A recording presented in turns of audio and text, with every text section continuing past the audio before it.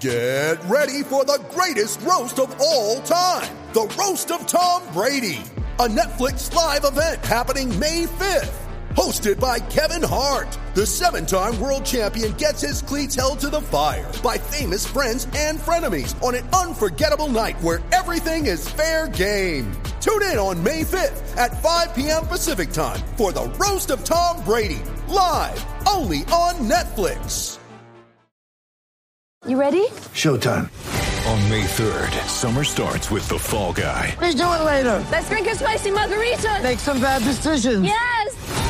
Audiences are falling in love with the most entertaining film of the year. Fall Guy. Fall Guy? Fall Guy. That's what the poster said. See Ryan Gosling and Emily Blunt in the movie critics say exists to make you happy. Trying to make it out? Nope. Because I don't either. It's not what I'm into right now. What are you into? Talking. Yeah. The Fall Guy. Only in theaters May 3rd. Rated PG-13.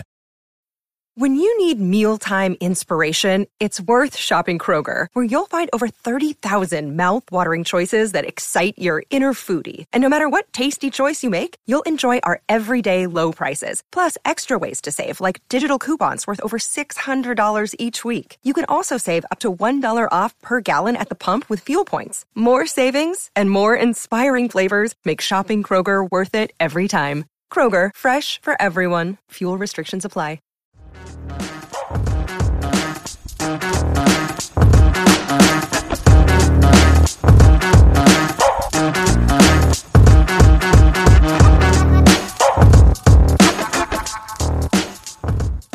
Hey everyone, welcome back to Across the Romaverse. It's Steve, Jimmy, and Brandon back with you for episode 77. We took the week off last week, just like Roma with the international break. Wasn't too much to talk about, quiet into the Mercato for the Giallorossi. So we took the week off and we're back again here to talk about yet again refereeing. Unfortunately, it was 0-0 this weekend at the Stadio Olimpico as Roma could not score officially against Genoa, who played a very physical, compact style.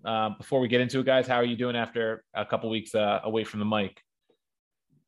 I mean, we'll be getting into it, I would assume, very quickly. But yeah, this match in particular was kind of my breaking point for the season. Not necessarily with anyone involved in the club, even just like with the situation. But yeah, we'll have plenty to talk about, of course. I've been dead inside regarding this team for years, so I think Saturday wasn't anything, any new territory that we broke. But yeah, just in the words of the great Gab Marcotti, come on, man, like, what are we doing here? What's going on with these refs? But we'll definitely get into it. Yeah, it was certainly not the most fun match to watch in terms of Roma's performance. They did dominate possession. I had an exchange on Twitter with a few people because I tweeted out that, Roma was certainly subpar on Saturday, but the refereeing was a big reason why they couldn't get a result in this one. Yada, yada, yada. Zaniolo should keep his mouth shut and not get red carded.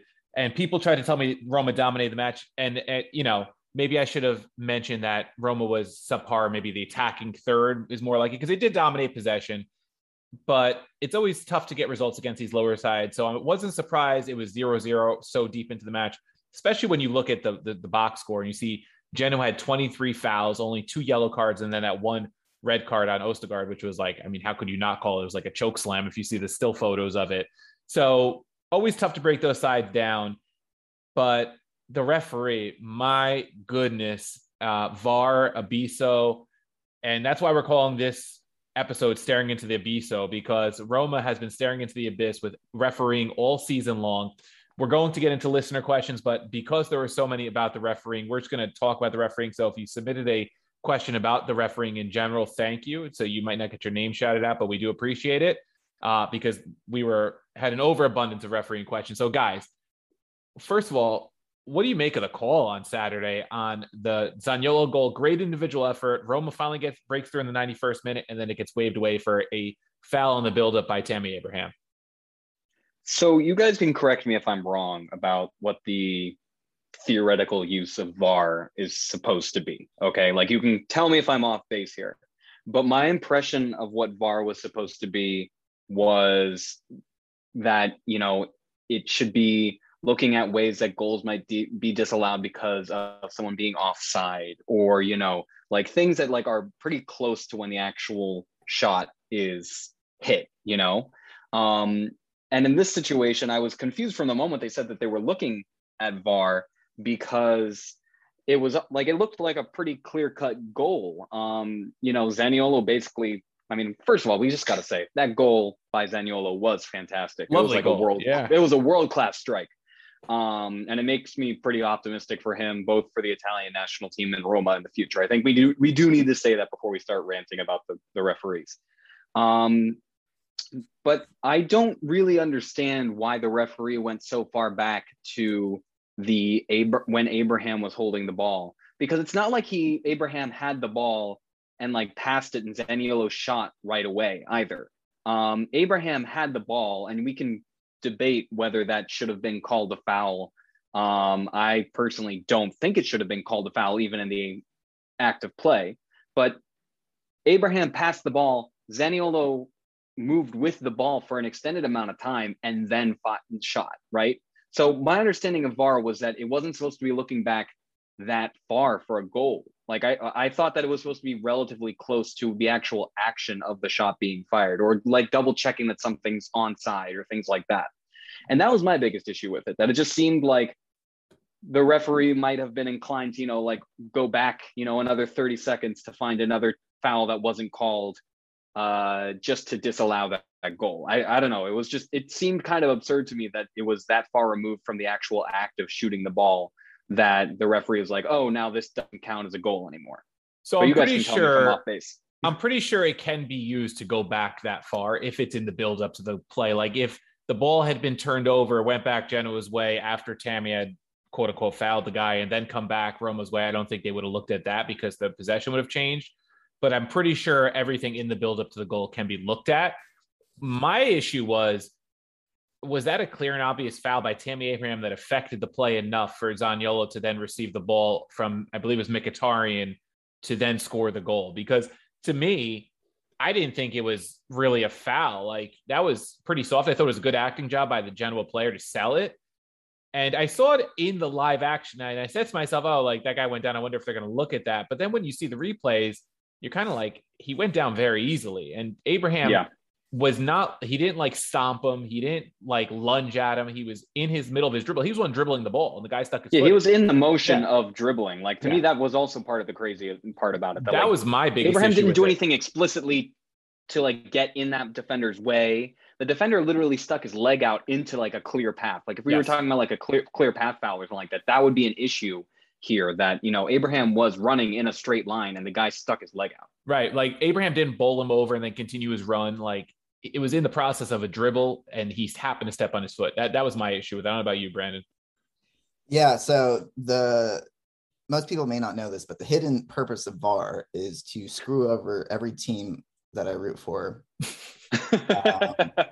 Roma getting screwed week in and week out. We'll go a few years back. City's my second team. They got screwed because VAR didn't exist. Then the next year they got screwed because VAR did exist in the Champions League. So first and foremost, that's the purpose of VAR, to torment me. But as you guys were talking about,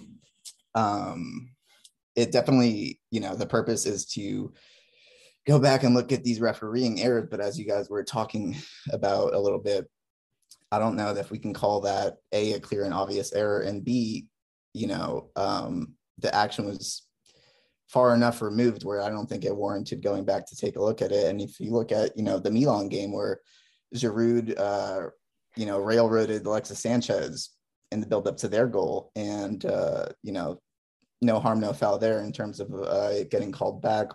Didn't even look at it either. Yeah, well, that's the thing. Like, I hear people saying, that was early on in the action, so it didn't really warrant getting reviewed. And I understand that, the Abraham incident was a little bit closer to the Zaniolo goal than the Giroud incident, but still, it's kind of like splitting hairs here. And it just seems like Roma's always on the poor end of it. Yeah, I mean, I just got to add too that, looking like I saw some comment where someone said like, oh, Rome, it always seems like Roma has VAR checking the goal after the fact. I honestly, I was under the impression, just because of how I mainly watch Roma matches, that VAR checked every single goal. And then I realized that no, it's just that VAR ends up checking every Roma goal. And so like, I can't remember the last time that there was a goal that Roma scored that there wasn't at least like a little bit of time with VAR checking it. And I think that that's kind of indicative of something. I don't want to dive too deep into, conspiracy mongering because, I think we're better than that as a podcast. But at the same time, it does feel it's really frustrating to watch clubs like I'll be honest, Milan in particular and Juventus in particular. Those two often seem to get the benefit of the doubt for calls in general, but VAR in particular. I would also just add that, the straight red that Zaniolo got at the end of the match, like I didn't realize in the actual act that it wasn't just like, the accumulation of 2 yellow cards. It was a straight red. Yeah, I saw straight red. Yeah. And that's what it was. And to me, that was also kind of nuts. The fact that the ref gave him a straight red there. Like I can understand giving him a yellow for, dissent, because that's pretty typical for what it sounds like he was saying. But at the same time, giving him a straight red feels like that wouldn't happen to a star player of literally any other big Serie A club, I don't think. I don't think that, Chiellini or, Zlatan would get a straight red for dissent in the last few minutes of a match, like at home in particular. Like, correct me if I'm wrong. I don't think that would happen. Yeah, and Mourinho actually said those like exact words in his post-match comments was pretty much like, oh, if Chiellini or Zlatan had said was on your, which apparently what he said was, what the F are you whistling for on another play a couple minutes later. It wasn't like he told them to go F off, like F your mother, like anything like personal attack that you would think maybe would warrant a straight red, because you have to respect the referee to an extent. I guess he is the guy in charge and he does hold the power in that sense. But I think Roma, we like to, it's hard because we see things through a Roma lens, right? But when you start seeing on social media, people who are not Roma supporters and support other teams make comments about a goal that gets called back, then you start to say, well, maybe we're not so crazy, at least in this case, right? Maybe other times we see things through our lens. So maybe the referee did make the right call and we're just a little bitter about it. But in this sense, it seemed like there was a decent amount of agreement, at least on Twitter, that the goal probably shouldn't have been called back. And I think Roma doesn't get treated like a top side because, okay, we're not on the level of Milan or Juve or Inter financially or historically. And I think we have that little bit of that inferiority complex there. And the refs treat us that way, like we're second-class citizens sometimes, even though we're one of the bigger clubs in Italy. Because I'm sure if we talk to Sassuolo fans or Empoli fans or Venezia fans, they'd have even more gripes about the referees than we do at times. But also Zaniolo, because he's young, because he's got maybe a little bit of a reputation of being a little bit of a hot shot and having a little mouth on him, I think he gets, and we've talked about his treatment in terms of the non-fouls against him, but I think the refs are like, here's this young kid, got a mouth on him, so screw you, we're going to throw a card. And sometimes it might be a yellow, that time it was a red. And I think it's got to be getting frustrating because, look, should he keep his cool? 100% he needs to learn how to channel that, because you're going to make yourself a target for the refs more often than not if you get that reputation until you establish yourself as maybe a superstar player. But I saw a comment, I think it was on our message boards. It was either on our message boards or a comment on Twitter that said, if he was playing for Juventus, would that attitude be that he's the next Chiellini, that he wants to win at all costs, that he just wants to win, he only cares about winning, but because he's on Roma, he's a crybaby and he's a complainer? And I found that interesting. Yeah. I think, yeah. Brandon, no, go ahead. Jen. I was just going to add that there were also, not even on our comment boards, but like one thing that I saw making the rounds in the news over in Italy over the past day or so was a comment from, I believe, the head coach of the women's Italian national team. And she said something along the lines of like, Zaniolo needs to be educated when it comes to, keeping his cool on the pitch. And part of me agrees with that in the sense that, as a fan of the club and a fan of him, I want him on the pitch as much as possible. And it's annoying that he racks up yellow cards sometimes. And it's annoying that, like our most talented player sometimes, runs a foul of the referee. On the flip side of that, I've been talking about, I think we've all been agreeing over the course of this season that Zaniolo has been getting absolutely screwed by the refs. And there's like a limit to the state. Like, I think that you have, like, taking that in context, it becomes really understandable that if you're a guy in Zaniolo's position, that you're only going to get angrier and angrier with how the refs are treating you. And like this, like, as much as I can say, like, he should keep his cool, like the way the refs have treated him, both specifically in this match and then over the course of the season, has made it seem like there's a concerted effort to screw him over among all of the refs. And so I understand why he's hot-headed at this point, because it would be really hard to be in his shoes and not feel like the referees are out to get you explicitly. You guys know what it is, right? It's the referees. They found out about how much sex that Zaniolo is having, and they banded together to just kind of, go against him at all costs. But like, I think I see the points you guys are making, but at the same time, I think if you're the ref, A, knowing the reputation that Zaniolo has, B, knowing the magnitude of the call that you just made, like, you got to give him a little bit of slack in terms of, the back talk. I get, you want to be respectful to the referees and all that good stuff. But, at the same time, we have a young 21, 22-year-old just scored the would-be game winner, gets chalked back. Like, of course, he's going to be a little annoyed and be chirping at you. But that's what all the superstars do. Mm-hmm. Yeah. And he's not there yet. So, he's not going to get the benefit of doubt with these calls. But at the same time, you're a professional ref in the Italian league. Like, you should have some situational awareness. And that definitely was not on display. Something that I found absolutely. Go ahead, Jim. Go ahead. Sorry. Yeah. I was just going to say that something I found absolutely fascinating, reading all the rumor mills and everything like that afterwards, was a little tidbit saying that not only did the club talk to him right after the match and say that they were like behind him 100%, the Italian national team, like Roberto Mancini, apparently called him right after the match and said, like, hey, I've got your back. This is really bad. So I think that there is a noticeable divide that's kind of emerging between, like the referees and, more the coaches of both the Italian national team and, the club when it comes to how Zaniolo is being treated. Because I think both the club and the country view him as a long-term star. And it's just from like Mancini's perspective as coach of the national team, it's pretty unsustainable to have your star player be treated like this over, the course of an entire season. Mancini saw that Zaniolo had the makings of a star from basically even before he had his first appearance with the club. I mean, he got called up to the national team before he got any minutes with the actual club.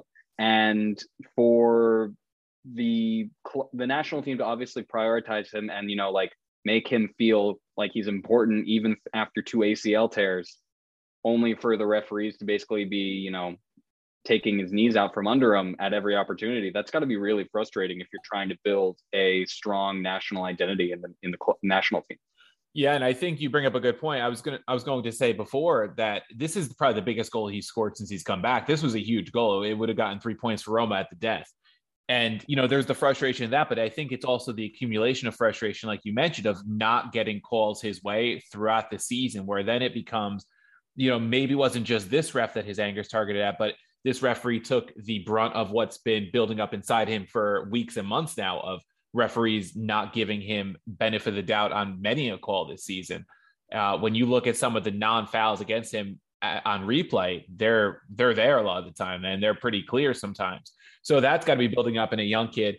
And I wonder, it just came to me now, like I'm sitting here thinking, if this team had a De Rossi or a Totti on it still, does he get himself in that position in this match? Maybe somebody else steps up and says something to the ref before that. Pellegrini wasn't available this match. Mancini's way back in the defense and he's wearing the armband maybe, and he's got a temper on his own too, and maybe doesn't have as much respect from the referees. But if there was that clear leader on the pitch, maybe Zaniolo doesn't get himself in that position. Who knows? I give you De Rossi on that one. I kind of feel like he would still be chirping, but as we all know, De Rossi is famously the first one to be doing that, getting in the ref's face to talk about these calls. So in that scenario, I definitely think De Rossi would be the standard bearer for Zaniolo's cause, but especially with the team that's currently constructed, I don't think, Pellegrini being out there, Mancini, I don't think none of that makes a difference in terms of particularly in the context of like Zaniolo standing in the team where he is one of the higher rated players. So I think 9 times out of 10, he's definitely going to take that on himself to chirp at the ref, regardless of who else is out there. Yeah, and because in Italy, especially historically, it's always been like they look to the veterans always. Like the young players don't get the respect. Up until recently, young players never even saw the pitch really until they were like 24, 25 years old. You wonder if because Roma doesn't have that 30-year-old established Italian player right now, they get a little less respect as a team from the referees because Pellegrini's still relatively young as a captain.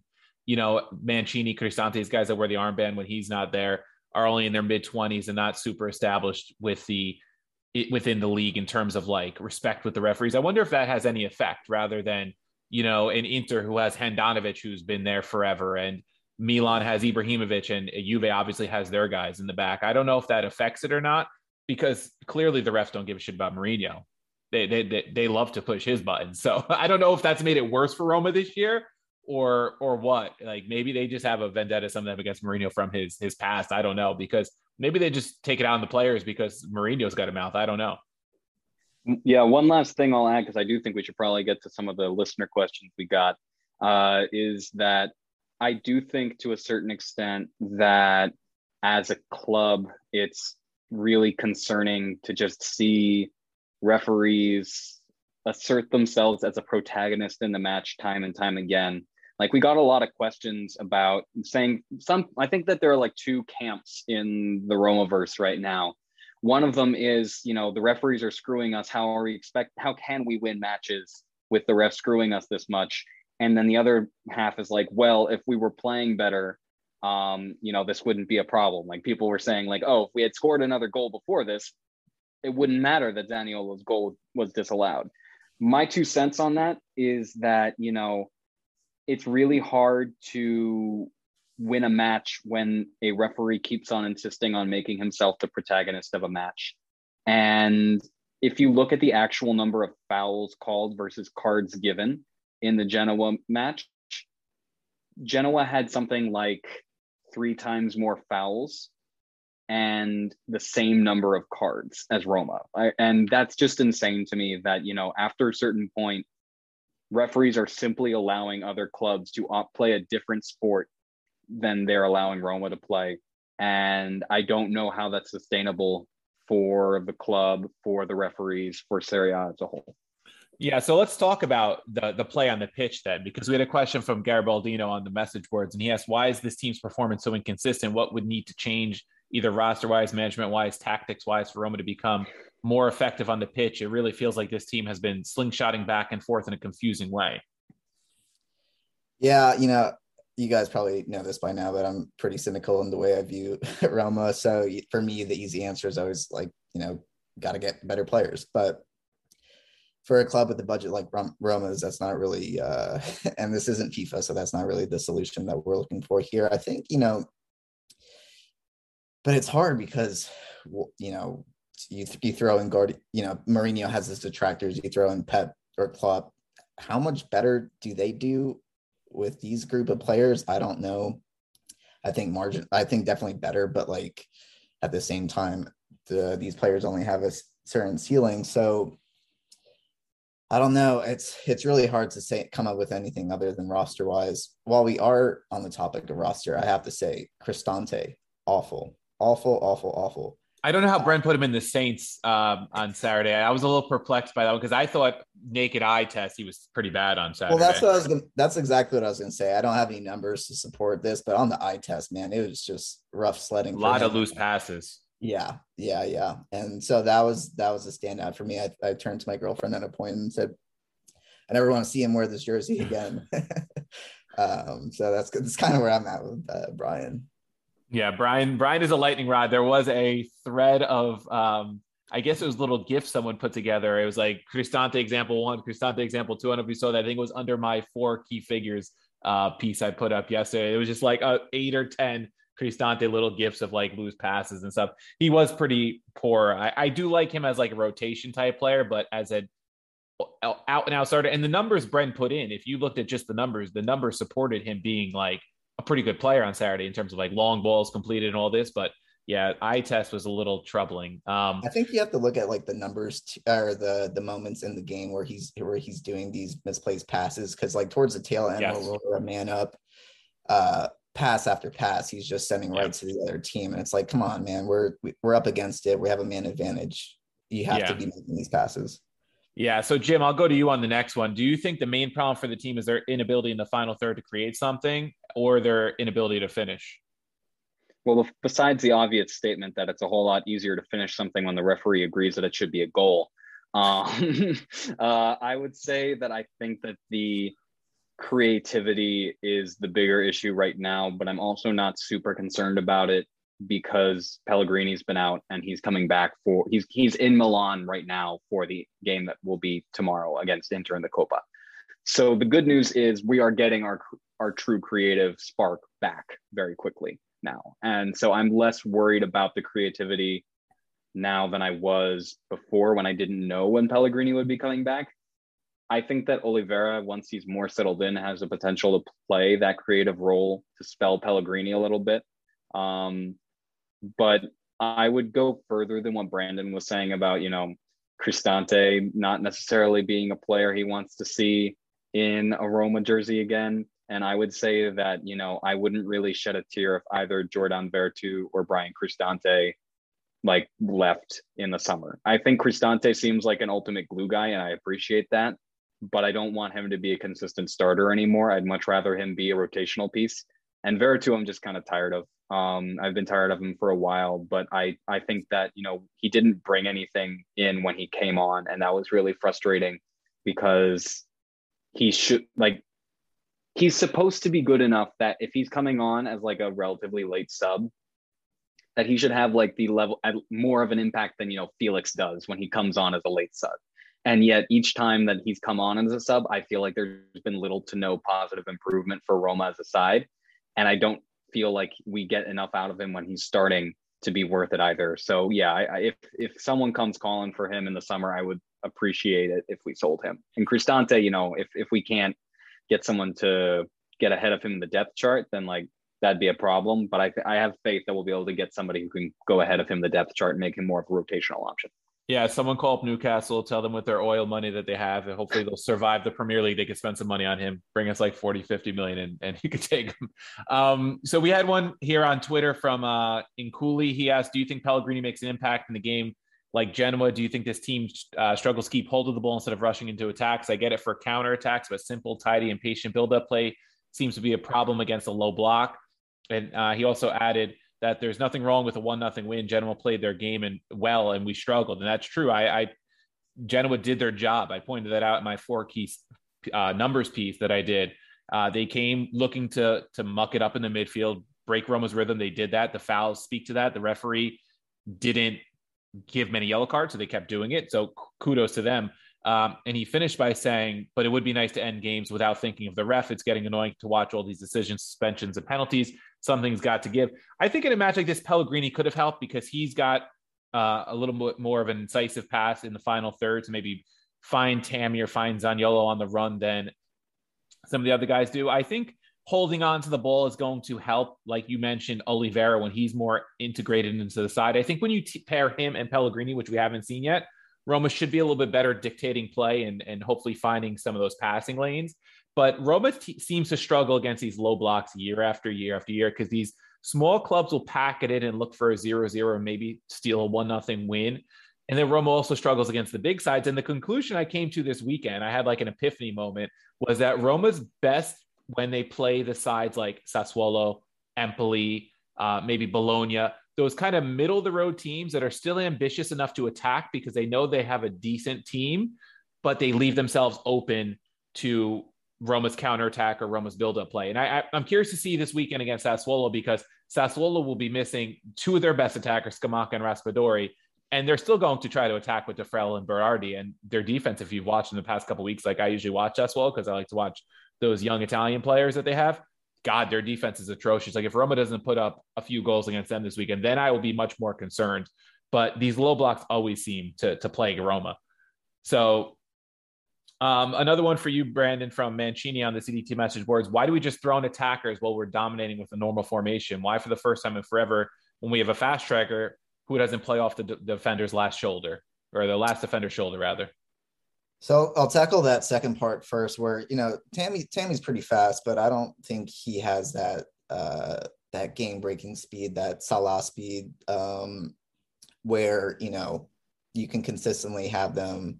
You know, Salah's an exception because he can kind of do everything, but normally when you have these fast players and you want them playing off the defender's shoulder, you know, it's a certain level of speed, and I don't know if Tammy has that. And at the same time, just the way we play, he has so many other skills to use rather than just kind of playing off the shoulder and hoping for long balls over the top. But as for the first one, I think so. I don't think we were dominating the match by any means, but I guess if you want to say, you know, when Genoa went down a man, that is when teams usually kind of impose their dominance. And but I think, you know, we have to look at the context of the moment where I forget at what point in the match they mentioned it, but it was Mourinho's 100th Serie A game in charge. I think if he had won, he would have tied Conte for quickest to reach, I think, 63 wins or something like that. So we know how much these records mean to him. We just can go back to the Sassuolo match where El Shaarawy had that winner. I think it was Sassuolo, correct me if I'm wrong, but El Shaarawy had that winner. Everybody's running around. Mourinho has that iconic run. And I think, and you know, that was his 1,000th game as a manager. So I think these kind of records hold a lot of weight for him, and he wants to win at all costs. So when it's late in the game, 70th minute, man up, yeah, he's going to throw on all of his attackers because he doesn't really want, you know, that stain on his resume when these random fun facts get brought up down the road. But so yeah, I think it had more to do with that, just like wanting to secure that win in his 100th game as a Serie A manager than anything. Yeah, for sure. So we got a couple Zaniolo related questions. And then we talked a little bit about Nico earlier, but you know, Ron Melendez wonders, in a league where the referees seem to have a vendetta for him, why should Zaniolo stay? That's a great question. And I think, I don't know, there's no good answer there. I know Jimmy's kind of been the flag bearer for him leaving the league, kind of just because he's not getting his fair shake from the refs. But to be clear, I don't want him to leave. I don't want him to leave. Well, yeah, I mean, you brought it up more than I ever would because I don't want to see it happen. But I don't really, I mean, I get the question where it's kind of a little joking question, but at the same time, if he were to go to the Premier League, he's just another player there. He doesn't really have that cachet that he might have in the Italian league. I mean, I guess the whole thing would be in Rome, he could become a king like Totti, right? I mean, right. That's exactly the end game if you stay with Roma. Right. So if your only reason to leave is the refs, I think you should stay put, but that's for him to decide come the summer. So Jim, I've never wanted him to leave. I'm just okay. I'll retract that. I've been suggesting that, you know, after a certain point, if he's going to be mistreated this much by the refs, like he's gonna, like, if he's not going to be given the ability to actually, you know, get a foul call in his favor, and he's going to get goals disallowed like this, that after a certain point for his career, he's probably going to start thinking I should leave. And that's something that even the club has said, that Mourinho has said, like, he'll probably want to leave if you keep mistreating him like this. And I think that's fair. Yeah. So Jim, Kevin Colarusso asked if Zaniolo does he leave? And if he does, can we take this new ownership seriously? I think that if he leaves, it's not going to be ownership's fault. I think that ownership has made it abundantly clear that they support him. It seems to me like they've told anyone who will listen that Pellegrini and Zaniolo are their two kind of pillars for the future.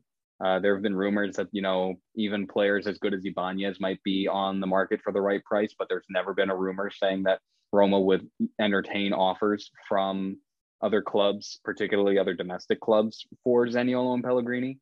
I mean, obviously that could change, but the fact that, you know, despite a disappointing statistical season for Zaniolo so far, Roma still seems pretty intent on giving him a renewal at the end sometime soon. That would probably make him one of the better paid players in the team. I'm not too worried about Roma's commitment to Zaniolo. And if he left, I don't think it would be management's fault. Yeah, I was just going to say, if it all depends on how he were to leave. If he were to say, I want to leave like Dusan Vlahovic did, and I want to go to Juventus, and I'm only going to play for Juventus next season, then it's not so much on ownership. It's more on the player, right? If they start saying, you know what, well, this kid's bringing some problems around, maybe we want to sell him instead of working with him and developing, then maybe it falls on the ownership. So I think it depends on the situation too.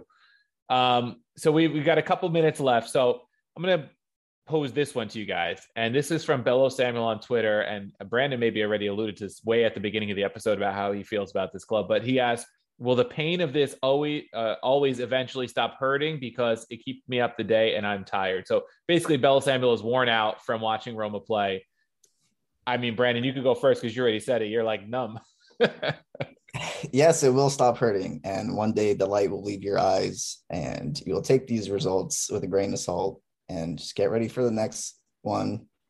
I believe tomorrow we are going to get smoked by Inter. And that, you just hop from disappointment to disappointment. And one year you'll find yourself in first or second place, hopefully. But for now, we'll just have to hop from painful moment to painful moment. Yeah. Maybe I'm too young and too optimistic. Maybe I'm too young and too optimistic. I don't know. Maybe that's my curse in this little podcast, that I got to be the optimistic one. I mean, I think it'll probably stop hurting that particular match because, there have been plenty of other painful matches this season that, compared to the Genoa one, don't hurt as much anymore. But I would also say that, something that Steven brought up kind of at the beginning of the podcast, which I think is really true, is that, Roma, in terms of the all-time Serie A table, is still like number 4. There are like 16 clubs that are in the top flight right now that would kill to have Roma's problems most of the time. And there are a lot of other clubs throughout Europe that would kill to be Roma. And does that make it any less frustrating that the referees and life just seems to favor, Juventus? That, like they lose Cristiano Ronaldo and they decide to replace him with, the second coming of Batistuta. Like, yeah, that's frustrating. But at the same time, it must be nice to be able to do that. But at the same time, I think that there are a whole lot of clubs that have it far worse than the Giallorossi. And I think that's part of the reason why I can stomach following Roma to begin with. It's not like following Juventus in the sense that, their definition of a great winter mercato is spending like 90 million euros. And my definition of a great winter mercado is bringing 2 guys in on loan who I think will be a good fit. And I'm more okay with being that being the club that I support than, the other options. Yeah, so we're not a feeder club for Juventus yet, a la Fiorentina. We still have a little respectability, I guess, in that sense. But he just jinxed it. He's going to Zaniolo's going to dude. No.